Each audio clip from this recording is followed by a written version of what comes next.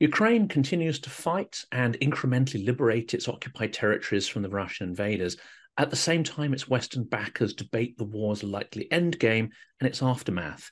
The international response to Russia's full-scale invasion of Ukraine remains inadequate to the task of achieving a full victory and often lags dangerously behind Ukraine's requirements, which causes the war to be more protracted, resulting in a greater loss of life on the Ukrainian side. But Russia poses a serious threat to the rules-based international order, and is the West's response sufficiently robust in defense of the values it espouses? A recent Chatham House report rang alarm bells and recommended that Western military support to Kiev should be redoubled before it's too late. Welcome to Silicon Curtain. Please like and subscribe to see more of the great speakers and content that we feature, and do consider becoming a patron to support the work of the channel. James Nixey leads the Russia-Eurasia program at Chatham House, and his principal expertise concerns the relationships between Russia and other post-Soviet states. He has published papers and articles in books and journals and commented extensively in the national and global media. He has also organized hundreds of private expert roundtables on Russia and Eurasian affairs while at Chatham House. His publications include The Long Goodbye, Waning Russian Influence in the South Caucasus and Central Asia, and Putin Again, Implications for Russia and the West, and many others. It's a huge delight, James, to welcome you to the channel. The honor is mine. Thank you so much, Jonathan. Well, we're going to talk about this incredible report that Chatham House pulled together with, I think, 9 contributors. We're going to be speaking over the next few weeks to most of them. We've already spoken to Timothy Ash about the economic implications of sanctions and, of course, how we can use Russian money in order for the rebuilding, but we're going to go through and really unpack what is an incredibly comprehensive report. But could we start by sort of going into why this report was commissioned, why it was felt to be such an important time to release such a major study? Well, Jonathan, thank you for your kind words. And yeah, it was indeed one of those instances where you've got to forget the economics of think tanks and the serious questions of fundraising, the reality in which we all live, and ask yourself, what's the most important thing we can do at this time? Because, of course, our lives did change in February of last year. No matter how long we'd been calling out Russia for its crimes and misdemeanors and the previous wars it had instigated, then this was on a different scale altogether. And it still is, and Ukraine's existence is still very much under threat. And as you just intimated, I was very wary of this because I work with Ukrainian friends and colleagues, and I was worried about taking the agency away from Ukraine because you notice the subtitle is "Safeguarding Europe," but because Ukraine is Ukraine. The choice of Ukrainians was not to fight or not to fight, but it was to fight or to cease to exist. And I suppose that's not quite the same choice as in the West, the larger West, the wider West. But the implications for global security are such that we felt that that was a good way of warning Western policymakers of the seriousness of the situation. And as you alluded to, the response so far has indeed been insufficient. And that might seem strange to say because, of course, it's been unprecedented as well. There's Force 8, Force 9 sanctions. You know, the kind of weaponry delivered to a Russian neighbor state that you simply couldn't have dreamt of this time 2 years ago. But I'm afraid because the scale of the Russian attack is so vastly outsizing anything that it's done in Syria, Chechnya, Georgia, Ukraine in 2014, that this requires a larger than ever response. And that, of course, is where the West falters and fails. It hasn't quite grasped the seriousness, the obsessiveness of this Russian invasion, its implications for Ukraine and beyond. So yes, there is indeed a bifurcation point just down the road. There is indeed whether it be elections in the United States, which might produce an American president who no longer wishes to be in this war and can indeed end it in one day, as Donald Trump said, or whether it's simply the fact that this war is lost by a certain sort of insipidness, whereby we give Ukraine enough, we think we're giving Ukraine enough to survive, but not enough to win. But it doesn't even do that because the analyst in me says that Ukraine's energies are not necessarily inexhaustible. Yes, we know they're going to fight up until the end, but we don't quite know when that end will come. And the reality is that, and this is the last thing I'll say, so it's not to drone on, Jonathan, but is this war can be won, lost, and drawn. It can be won if we get it right. It can be lost if we make the mistakes or the fallacies that we outline in this report, or it can end up in this protracted war, which does indeed, as you absolutely correctly say, benefit Russia and damage Ukraine and damage that wider rules-based international order, as you say. Well, there's two questions I want to fire. I'll before I forget them, I'll fire them both out and we can tackle them separately. One, of course, is that this report was very much intended to influence the thinking ahead of the NATO summit in Vilnius. And so one of the questions is going to be is, how successful so far has the report been in shaping sort of critical decisions and delivery of systems. And we can touch on ATACMS and F-16s, obviously, and the tardiness, and as well as cluster munitions, which was a sort of positive from that. I say positive. There are others who may disagree. I think it is a positive in the Ukraine context. The other question, of course, that emerges is you've outlined a scenario of either a protracted stalemate or even a loss. And at the moment, I don't think anyone is contemplating really what a loss would mean. We're only contemplating the cost of this sort of slow incremental victory as such, or stalemate. But the cost of a loss could far outweigh what Ukraine has received so far. It raises the prospect. And I think Anne Applebaum has started to actually address this more than others. As the Cassandra of international experts. But Ukrainians now know how Russians treat them. They now know that this is genocidal. A Russian victory would surely mean the majority of Ukraine's population decamping into Europe. I mean, the implications are extraordinary.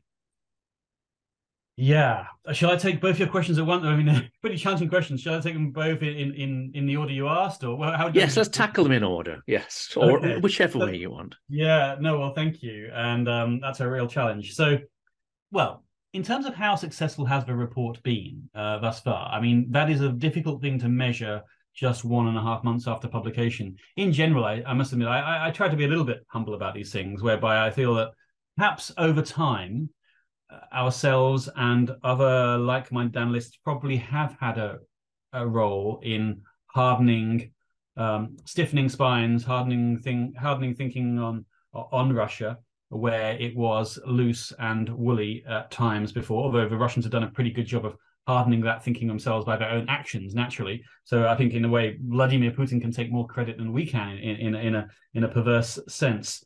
Obviously, Vilnius, which you mentioned, was a disappointment. It was a disappointment because it was so disingenuous, Jonathan. I mean, it's all very well to say, yes, Ukraine will not be a member of NATO now, because that seems reasonable. That is not what the Ukrainians were asking, to be clear. They were asking to be a member of NATO as soon as the war was over, however it was over. And that, of course, was not agreed to either. And again, it was left vague. It was fudged. So in a way, I feel we didn't come a lot further than we had done back in Bucharest 2008, I'm sorry to say. So we've obviously got a long way to go. And I have to say that President Biden does share some of the burden and blame for this, in the sense that it was he and the Germans, I feel, who were particularly against any harder announcement or set of promises towards Ukraine, I'm afraid to say. So that's where it lies. The French seem to have come around. The Brits probably could have been persuaded to come around. Obviously, you're always going to have trouble with the Hungarians and the Turks, but I feel that, again, that could have been done by sort of weight of momentum in a sense. But it's clear that the Americans, having been an American myself just last week, in certain departments there, their thinking is swayed by fears of escalation, and whether I think it's perverse to believe that the Russians would escalate if Ukraine were offered membership in another club. I can just about understand it, that they believe that if there was to be some sort of rout of Russian forces, then that would push the Russians into a desperate move. Although as it happens, I don't believe that either. I think that is less than likely, and is part of Russia's tactic to self-deter. but certainly membership in a club would have no deleterious consequences whatsoever. So that is especially extraordinary, and I think runs against the tide of where history is going. So that's what I would say in terms of shaping delivery. I'm afraid that poor academic / think tankers' influence is rightly limited, but at the same time, of course, we do have unfiltered, experienced views, and policymakers are often not deeply entrenched in the ways of Russia, and have come to these from different fields of expertise, or perhaps no specific expertise whatsoever. So obviously that has to be taken into account. But they would tell us that they have a number of different equities on their plate, which I assume include financial, and possibly and other big issues in international relations, from climate change to Islamic fundamentalism, etc. So I understand the point. I would also say, however, this is the big issue of our time. This is the war we've been preparing for. And frankly, you can't score the second goal before you scored the first, and you can't solve the longer term or medium term problems before you've solved the immediate one. And a supplemental question there. I'll jump in with one. And that I've watched, let's say, on Times Radio and others, a lot of senior sort of politicians who ostensibly are very pro-Ukrainian. Now, you will have a lot more direct contact than I would with any of those. One thing I often pick up in their language, which you don't get from academics and analysts, is a lot of assumptions, sort of assumptive thinking, but also even when they're pro-Ukrainian, you still get language which tends to project their own thinking, their own frameworks, their own understanding of the world onto the situation. And, you and others like Keir will say that these assumptions more often than not are entirely wrong. Yeah, I'm afraid you put it much more eloquently than I'm afraid I can, but you're right. You know what? I like the way you put it. Ostensibly pro-Ukrainian, you just said. And of course, no one's going to be anti-Ukrainian. No one's going to be pro-Russian, or very few people, except for a real bunch of useful idiot crazies. But for the most part, of course, people are broadly pro-Ukrainian. But it's exemplified in that language, mantra of the Americans again, where they say they will support Ukraine for as long as it takes. The question is what does it mean in that sentence? So they give themselves wriggle room because they're not fully convincing enough. They haven't convinced themselves, and they therefore don't wish to convince others, again, of the seriousness of a situation and need to see this through. Actually, this is a strategic communications challenge, whereby we need to be much more forthright on the need for an unambiguous Ukrainian victory, and I'm afraid that means, commensurately, an unambiguous Russian defeat. Flip sides of the same coin. So you're right. In these high-ranking senior politicians are overly cautious in this, and that, of course, leads Russia to be encouraged into how far it can go. If you're not clear with the Russians about red lines, then, of course, they will stamp all over your sort of blurry ones. Somebody once said that strategic ambiguity may be a useful device in international relations, but it's been disastrous for Russia policy. I'm conscious I didn't fully get a chance to answer your question, Jonathan, on contemplating a loss. Yes, and I'm almost anxious to avoid it because it's a real toughie. Credit to Anne, as you say. But do you know what? I mean, it is almost too awful to think about. I mean, it is very hard to quite contemplate a world in which Russia has overrun Ukraine, the government in Kiev is decapitated, and the West simply is in a flap and wonders what is coming next. One thing seems certain is that Ukraine is not the limit of Vladimir Putin's appetite. I don't want to be quite so crass as to say he just wants the Soviet Union redux, but effectively, it depends. You can put it any way you want to. I mean, whether he wants a cordon sanitaire around Russia, a buffer zone, a grey zone, control, soil. We could argue about these things, but the reality is that there is a map in his mind which conforms to the world, the world that looked like in Soviet times, and so therefore there is an East-West divide in his mind, and plenty of countries, including even the Warsaw Pact countries, including the Balkans, but obviously the post-Soviet states of 1991, they are all, in his view, more Russian than Western, and more belonging to his side of that curtain than, if you like, ours. But of course, that is such an antediluvian view. I mean, that goes against the wishes of hundreds and hundreds of thousands of, sorry, I mean, million. That's ridiculous. Million. I mean, there's 145 million people in Russia, but there's actually another 145 million people living in the other post-Soviet states alone. If you add the Balkans and the Warsaw Pact countries to that, then you get to upwards, beyond 250 million. So the reality is that is a viewpoint that is honestly unacceptable, not just to some liberal Western academic, but it's simply unacceptable if we wish the world to continue broadly as it did. It simply means the end of what we sort of sometimes highfalutingly, pretentiously call the Westphalian order, the liberal international order. And from there, stuff just begins to break down, and you begin to get fortress countries, and concerts of great powers, and the world is nothing like as progressive as we thought it might be in the 1990s. Not that I angelicized the 1990s, but I at least thought mistakenly that we were headed broadly in the right direction, albeit one step forward, two steps back, vice versa. But this would be 10 steps back, Jonathan. And of course, I mean, I think one of the reasons why this channel exists is to shine a light on exactly that. And it's not, the liberal order for its own sake. It's not the liberal order for necessarily even sort of, minority views and rights and so on. And this is part of it. It's about creating an environment where we can actually tackle the major problems we face, and reducing sectional interests. And I think what's interesting about the Russian approach is that if you go back to that antediluvianism, it's far less likely that will resolve the problems and issues that we're faced with. Absolutely. It's not such an open scientific or technological environment. It's not so productive as liberal societies tend to be.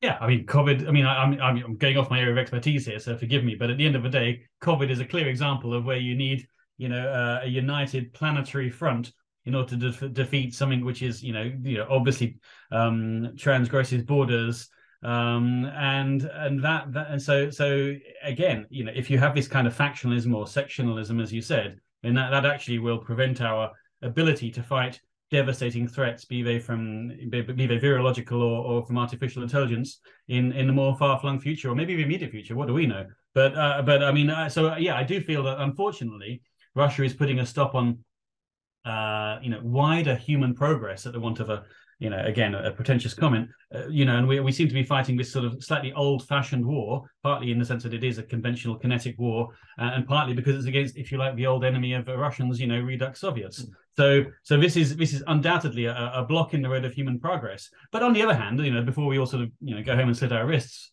Jonathan, then at the same time, I think I can see a silver lining here as well. There are varying degrees of optimism amongst my team who you'll be interviewing. I'm not a natural pessimist, although I can see how you can wake up in bed in the morning and think that way. But in fact, if we get this right, of course, then the reverse is true of what I've just been saying. And in fact, you can ultimately have a Russia which undergoes a kind of de-Sovietization, albeit 30 years late. You can have a Russia which come to terms with the crimes of its recent and less than recent past, and you can show other areas of a non-democratic world that invasions are the wrong path, and you will be soundly beaten if you attempt to do so.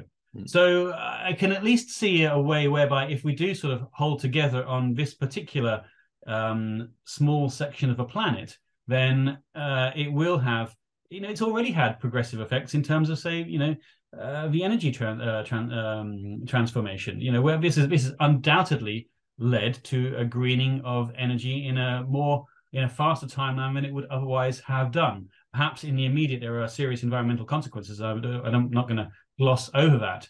But in the longer term, this just makes people more antipathetic towards oil and gas hydrocarbons than they were even beforehand. So it has good practical as well as environmental reasons to do so. So I don't know. I mean, I think I think sectionalism is the great fear, but actually there's a certain sort of promise at the end of it. But again, as long as we don't fall into these bear traps. And this ties in very interestingly, I think, with the next question. I mean, one of my interviewers, guests recently, was Alexander Etkin, who takes a very sort of, I would say, sort of, it combines those interesting aspects of political analysis of Russia with the deep view, but it also relates it back to the material of the economy. And oil, of course, is being used by Russia as a weapon. It's being used by us as a counter weapon in sanctions. But actually, what Russia is fighting against is a world that is moving beyond its economic base. So it fundamentally, as an autocratic, extraction-based economy, that's all it's got. It's a one kind of trick pony. And the world's moving beyond. I mean, this could be the last gasp of that system. And of course, they've got a demographic time bomb as well. Do you think any of that features in Putin's thinking? He must believe it. He must understand that at some level that dare not speak its name, I suppose. But as you say, Russia, really, the one-trick pony is a good one. But it's I don't know, where you live or anything, Jonathan. But I mean, probably in most people's houses, there's just nothing Russian in there, and because nobody wants anything that is made by the Russians. They don't have a monopoly on vodka anymore, or antivirus software, which nobody wants anyway because it's got bugs in it or worse. And they certainly don't want Russian cars or anything like that. So yes, all they've ever really wanted is Russia as a quarry from which to extract energy, and that in itself is a failing proposition. So for a country, as I say, of 150 odd million people, slightly less, and which is trying to, I suppose, which has not really tried to exculpate itself from its past. When you consider, anything from Lenin's tomb to the rejoicing of Joseph Stalin as the greatest human being who ever existed, it doesn't show a great deal of intent to move with the times, as you say. And I mean, again, those pessimists we're talking about, and which I suppose I have to come into this category now, I mean, would probably say Russia is doomed, that it's actually too big with the wrong climatic conditions to prosper as a country. It's just ungovernable. It's always been that way. Even its relatively small periods of enlightenment have been, shortly and sharply cut off over history. Now, that's not to say that the future has to look like history, but it's just to say that I think you have to come to terms with your history in order to be able to move on. And if you're still living that, if you still think Russia's golden age or glory days were 50, 70 years ago, then absolutely you'll try to recreate that and repeat it. But of course, the rest of the world has indeed moved on technologically, culturally, gastronomically, in any sense, and Russia seems to have sort of stayed that way over time. It's astonishing, I'm afraid, how little Russia has changed. Yes, you can see some gleaming buildings in Moscow and such like, but the reality is that I'm afraid, I mean, at a very basic level, then funding for R&D in Russia has been cut sharply off, so they simply can't progress in that sense either. I think yes, there's far more I would say Russian sourced stuff in this house. Yeah, that's just on the outskirts of Oxford than in some others. But it talks to a golden age. It's books, it's books on artists. Yeah. Now, of course, I understand half of them Ukrainian and not Russian at all. Yeah, and I have a handmade Monopoly set somewhere, which during hyperinflation I actually used real money to create it, and beer tops. So that's but it's nothing from this century. Exactly. It's nothing. I mean, that's great. I mean, I'm the same in my. I mean, as a recovering Russophile and reformed Russophile, I should say, and obviously it's in my, and having spent a lot of time there in the past, then I have the same stuff in my house as perhaps you do in yours. But these days, the more serious point is that we are now being encouraged, and rightly so, to, if you like, decolonize ourselves. And that if we were Moscow-centric before, and I'm certainly a sinner there, then perhaps the silver lining is that Ukrainian studies are entering into university curricula, and that will hopefully head into South Caucasus and Central Asia a little bit more as well, where it's been limited to say the least. But the sin of Russocentrism affected the corporate sector as well, of course, which meant that any money that flowed downwards or acrosswards into the post-Soviet republics effectively went through Moscow first, and they sort of gleaned off the cream. So I hope that, again, I don't advocate stopping listening to Tchaikovsky. I mean, I just don't care. I mean, at the end of the day, but I do advocate the fact that we should widen our field of view a little bit more and understand the richness and diversity of the other post-Soviet states, which is contrary to the Russian idea that Ukrainians are just confused Russians. I think that's again, you've read my mind there with the next question, and that is an understanding that through Russia's behavior, appalling though it is, it has driven maybe a clarity of understanding. And of course, Ukraine was a bit of a closed book to most people, myself included, even though the very first person I met in Moscow for the first time in 1992 was Ukrainian rather than Russian, and already then was trying to explain the differences to me. But I think here's the challenge, and the practical question is going to be how Western politicians deal with it. But that understanding is that Ukraine is not a brotherly nation, but it is a European culture that has been Russified, and that process is now reversing. This is a question because I'm interested to see whether you agree with this, and that Russia is which. Again, this talks back to the question we had earlier about how we constantly misinterpret Russia's intentions and actions, and we look at it as a European country. They're nominally Christian. They're white. They're this, they're that. They have superficially some of the same sort of cultural attributes. But it strikes me that it is actually a superficially Europeanized Golden Horde or Mongol Horde, and we don't see those sort of historic roots. It's only in a conflict like the one with Ukraine that it is absolutely exposed, but still perhaps misinterpreted. I know that's quite a sort of crude example, but it's a complex thought, if I may, and I'll attempt to keep up with it. But what? Once upon a time, I do remember the Ukrainians and the Russians at least thinking of each other in a competitive way. So, for example, if the Ukrainians were playing Brazil at football, then part of the Russian mentality would want Ukraine to win because they were kindred brethren, and part of them would want them to lose because they were sort of inferior and not up to scratch, if you like. But you're absolutely right that the Russians do trot out this mantra that it's not Ukraine's fault that they're like this, but it's been corrupted by Western influence, without any sort of, again, attempt to imagine the idea that this could be Ukraine's own ambition and desire. And of course, they look to the West and what it has to offer in all of its shabby glory or glorious shabbiness, whatever, and see an obviously better model than that which the Russians can offer. Russia doesn't offer a model to almost anybody on the planet except the Eritreans and the North Koreans, and so the truth is that it's done it to itself, and it's done it by example. And as I said earlier, for one person, in a sense, in a perverse sense, to be thanked for all this is Vladimir Putin, who has turned the Ukrainians off of Russia for once and for all and forever, in a way in which, honestly, the best of and most intense Western propaganda could never have done.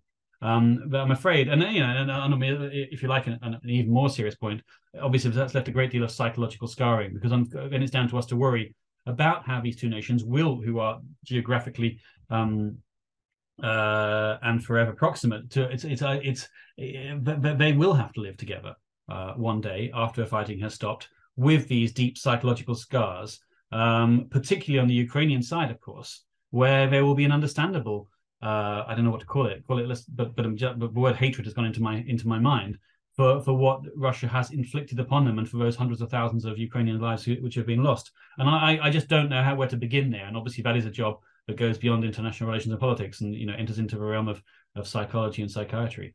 But I mean, but this is, again, I come back to the slightly more bland point, but this is the defining moment of our age. I used to think it was September 11 or possibly even COVID, but actually it seems to be this so far anyway. Yes, and it's scale, brutality. It's got those echoes of the past. And is Chatham House, are the sort of colleagues and yourself edging towards some solutions here? I'm thinking in terms of Ukraine's role within the EU, NATO, and the European sort of defense framework, as well as beefing up our own militaries, which have been sort of wound down. But there's another side to that, isn't there? That's only one side of the coin. The other side is what happens to Russia and whether we could or should have a view on the kind of country that emerges from it.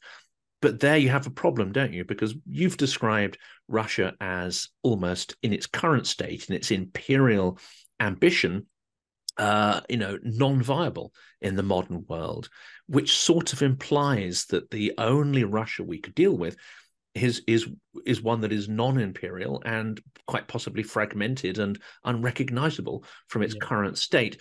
But many shy away from even thinking about that. Right. Yeah. So two questions there, as I understood it. So first of all, on the Chatham House point, if it's not too navel gazing for you, then obviously I just run one department amongst 13 in Chatham House as it happens. And so other people do look at this conflict from other perspectives. That's fairly reasonable. From a legal perspective, from an environmental perspective, from a nuclear proliferation perspective. And all of those obviously are very valid. But we obviously look at it with our, if you like, to blow our own trumpet for a second, our deep experience of dealing with Russia over the ages. But it is important to have these other disciplines come in on it, because that will help ultimately decision makers to understand between the equities on plates. And just on a very sort of base note, then Chatham House doesn't have a single opinion, but the authors of this report, we have come together in spite of our varying optimisms and pessimisms about the future of Russia, which I'll come to now because that was your next question. Then I think we do have a view, a combined view, which is manifested in the recommendations in the report, that ultimately, I'm afraid, there is a logic to the battlefield, and that is where this fight must be won for now. In future, that's a different point. Then it becomes a battle in terms of the hearts and minds of the Russians. But that's in the long term. For now, I'm afraid, it's actually removing Russians by hook or by crook from Ukrainian internationally recognized territory. In terms of the Russia we'll be dealing with, my God, I mean, there is an interesting map I've seen. I'd love to show it to you, Jonathan, called the Federated States of Post-Russia, which just separates Russia out into the different oblasts and imagines that they will one day be free, as Chechnya attempted to be back in the mid 1990s and was brought back with such violent a violent response, but successfully, I suppose. So the argument in this report is that it is very unlikely that we will see the breakup of Russia as a result of this war. There's simply no movement, no institutions, no momentum for that to happen. And so there's not. So you need to, in order for that to happen, you need to have the stirrings of it at the beginning, and those have either been quelled or they were non-existent in the first place. That said, it is also a recommendation that we shouldn't be afraid of it to the extent that we self-deter. In other words, it would be perverse to worry about instability inside Russia when Russia is causing such instability outside of Russia. But it is one of the, in my experience and in my recent travels across Europe and the US, it has been a key feature of policymakers' worries that you cause a chain reaction from the front line back through to Moscow. Moscow collapses politically. Then there's a de facto civil war, and from that followed loose nukes. Now, quite honestly, I think there's quite a lot of problems in that chain, and I don't think that is a likely possibility. But policymakers will tell you but it would be neglectful if they did not consider that possibility. And whilst that is a reasonable statement, again, if you follow it reductio ad absurdum, then actually it would mean you can't do anything to Russia as a result of this, because you're afraid of causing a Russian collapse. But the only thing that will ultimately cause a Russian collapse, and it has done throughout history several times, is Russia and the Russians themselves. It's not the West. We simply don't have that kind of power. We do have a great deal of power, which we don't use. Russia has has not as much power, which it does use. But I wouldn't credit us with that kind of ability to foment a revolution, which we don't actually want, despite Putin warning of that at least since, I think, Beslan in 2004. And that really sort of prompts another question there, and it gets us on to some of the so-called sort of fallacies. We've mentioned a few already through the course of this, and this is the idea that our weakness, our failure to use our power strategically, is actually a provocation for Putin. We often will find refuge in words. Putin is perhaps looking out for actions. Words mean absolutely nothing. It's what you actually do and what you show that you are willing to do. And this talks into a lot of the Russian narratives, doesn't it? Which are designed to stop the West taking action, stop the West from creating very clear red lines that it sticks to. Words like escalation, do not provoke Russia, we're preventing a future peace, or we're prejudicing negotiations. None of which, in reality, I think, have any basis, but they do have a deterrent value on Western action. I mean, absolutely. Russia has been enormously successful in this over the years. When you think about what Russia has managed to get away with, effectively, with only the lightest of responses, from putting of chemical weapons and radiological weapons onto UK soil, to manipulating elections in the world's largest democracy, to instigating wars, killing tens of thousands of people in Syria, then this has been done with almost no pushback whatsoever. Force 3 sanctions as opposed to the Force 8 ones I was talking about earlier. So you're right. I mean, whether that's provocation or encouragement, we can quibble about the semantics, but the truth is that if you are not told in no uncertain terms, that actions will have consequences, and of course that means you have to follow through on those consequences. If it comes to it, you have to have your bluff be called. If they believe it to be a bluff, then clearly it's going to go on. And similarly, Putin is a gambler, quite honestly, and he's thrown the dice several times and he's won, and that's what gamblers do. If they keep winning, then they keep on gambling, right? So again, one only hopes that this time, that enough is enough, and that the West does come to its senses and realizes that actually Russia has to be stopped, and that dictatorships don't get to have security concerns, and they don't get to have buffer zones or cordon sanitaires. So, but again, whether you or I have enough faith in Western governments to fully come to the appropriate operational conclusion, I'm not yet certain. It suggests as well, let's get on to the sort of causes of war, because they are much discussed, and I think will be even more discussed after this current round of intense aggression is over, however it does end. And I guess we have to look back to 2014 and the failure to hold Russia to account there for the full-scale war that's happening now. Also, potentially the failure to arm Ukraine properly with even the most basic defensive weapons prior to the full-scale war, let alone more aggressive armaments. So let's say we bear, rather than NATO provoking Russia, but we actually bear some responsibility for preventing to deter Russia. Which voices were calling for us to be more robust in the years from 2014 onwards, and why were they ignored? And are they continuing in some respects to not have the attention they deserve? I honestly, Jonathan, I can think of no international leader, no head of state, who actually was sufficiently direct and bold with Vladimir Putin after 2014, or if you prefer, after 2008. Of course, there is immediate international condemnation, but that quickly fades and dilutes into a certain accommodation. Of course, they wouldn't use that word naturally. They're far too smart and well trained in how they speak to the media to do that. But they seem to come to a realization that Russia is too big to fail, or that Russia has to be dealt with in some way. You know, that Russia is integrated into the global economy and thus can't be removed from it. These were sort of mantras or truisms that were held dear, which have now been exposed because of the scale of this current war. But I absolutely agree with you that although, of course, it's important not to overly self-flagellate so that we don't take away the agency from Russia, which has caused this, then absolutely our failures in the past to hold Russia to its commitments, quite honestly, whether that be a 5-point peace plan in Georgia or a Minsk agreement in 2014, I think it's those failures which have absolutely led to the situation we are in today. We have simply we've not put down a stop sign for Putin. And even if we have done, by the way, it's not that he would necessarily not have trampled all over it, but the point is we didn't try.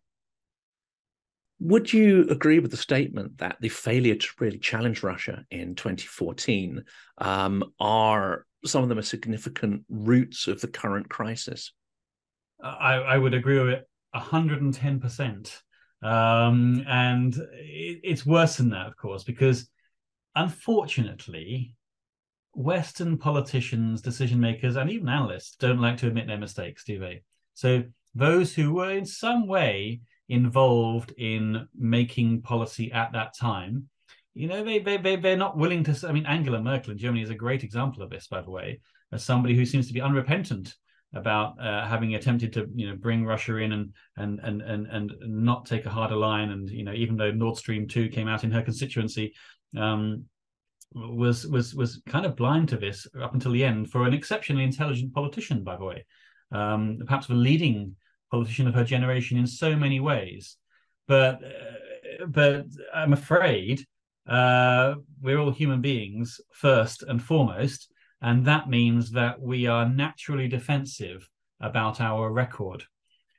But that, of course, doesn't quite explain why subsequent politicians, new politicians who were not around in 2014 or much less 2008, why they still cling to those attitudes. And I suppose it's an attempt to be reasonable. It's an attempt to find compromise. It's an attempt to, it's a naive belief that there's a diplomatic solution to everything. But I guess that the issue of compromise, which outwardly sounds good, is, if I put the question back to you almost, but rhetorically, what part of Russia's argument do you compromise with?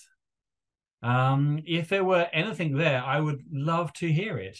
But at the end of the day, it's a country that, likes to, take the whole cake and then come away with half the cake and, come back for the other half, later on down the road. So it's just, so I'm afraid, we absolutely are culpable, not, as I say, to self-flagellate too much, because obviously it was Vladimir Putin who signed the authorization to annex Crimea or to invade Ukraine in 2022. But I think it's a reasonable supposition, obviously you can't prove a negative, that had we put in place the measures in 2014 or between 2014 and 2022 that we did after 2022, by which I mean rearming Ukraine, sanctioning Russia more heavily, being clearer about our intentions and our interests, then actually 2022 would not have happened.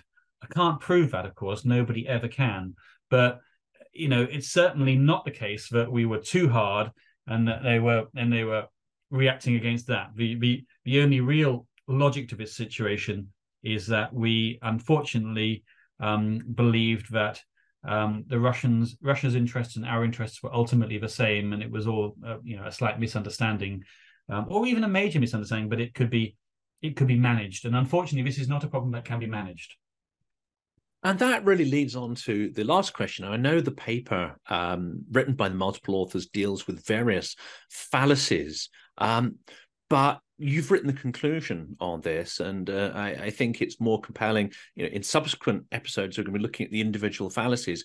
Here, I think the most important question then is, let's assume a Ukrainian victory. Let's assume that Putin is bluffing, and that when he is pushed back hard, he does what we're not expecting, and at some point he's either deposed or he simply makes up a story and withdraw his troops and said, "Look, we've denazified Ukraine. It's all over. Hooray! Let's all go home." At that point, the mistakes of the past potentially might rear their heads again. Do you fear a scenario where we forget these hard learned lessons of the last year and a half, and we then seek to accommodate Russia? We see through a mixture of self-interest, idealism, and blinkeredness to try and reincorporate them back into the global system without there having been systemic change or addressing what I think is very important, which is the decolonization narrative of a future Russia. Okay, yeah, most important question to last, of course. And I am forced to agree with the premise of your question, which is that do we have enough faith in our politicians and our decision makers not to make mistakes of the past, and not to believe that that neutrality is an acceptable outcome, that Russia can be managed or compromised with.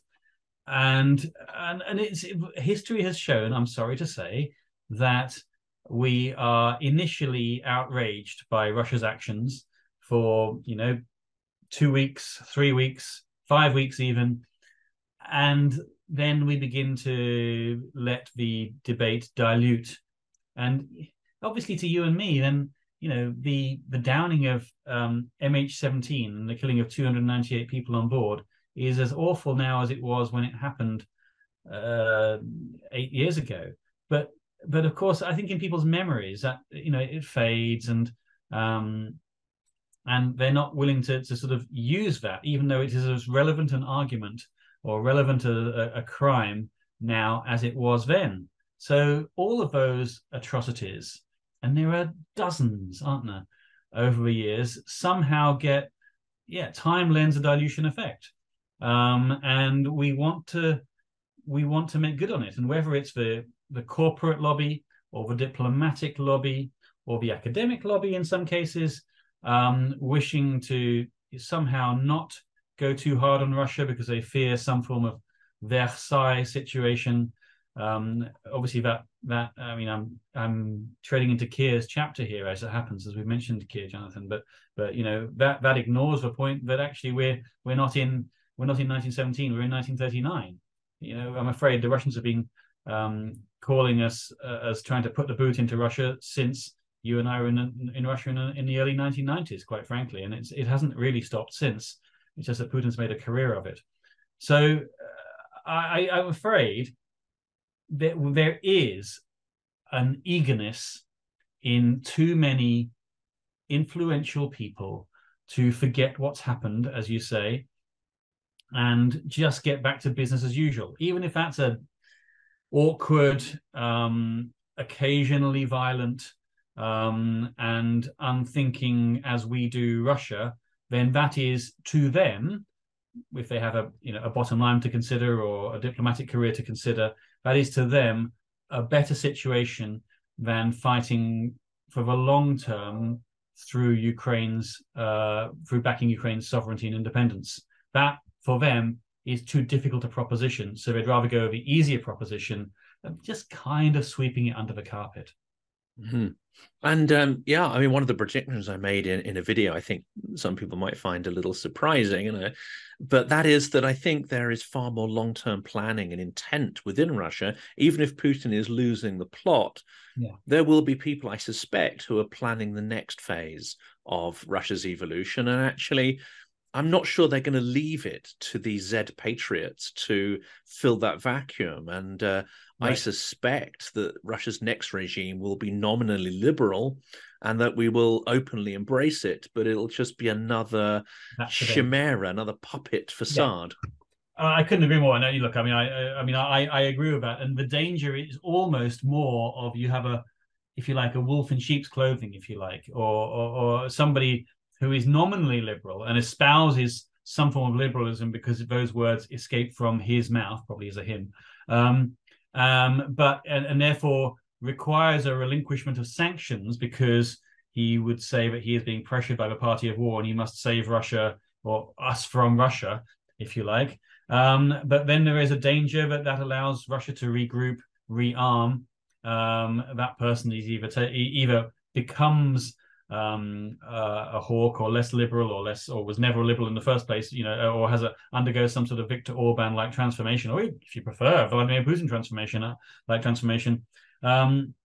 And that we have this for ourselves, which is why I'm afraid we need to get to the root of it. Once we've solved the kinetic problem in Ukraine, we need to get to the root of problem in Russia. I think that is a strong place to end on, and no matter our relations with Russia, I think what you said is incredibly important. Make sure we don't forget Ukraine. Make sure we bring them into the fold, and ensure they have very strong red lines and are armed to the teeth, so they are able to defend that. I mean, is that an easier proposition for us, or is that also a difficult problem? I think, do you spoke to me a second ago about decolonization, and this is something we've got to get through in our minds, as well as Russians. So the Russians have got to undergo decolonization, but too many of the people of, yours and my generation, and maybe a bit older, maybe even a bit younger, they still see that region as, some sort of wider Russia, greater Russia, where countries are naturally in orbit. Nothing was more disappointing. And I think I forget the date. You have to forgive me. I think it was in about 2015, and Barack Obama said, as president, that these countries will always naturally be in Russia's orbit. That, unfortunately, was very Cold War thinking.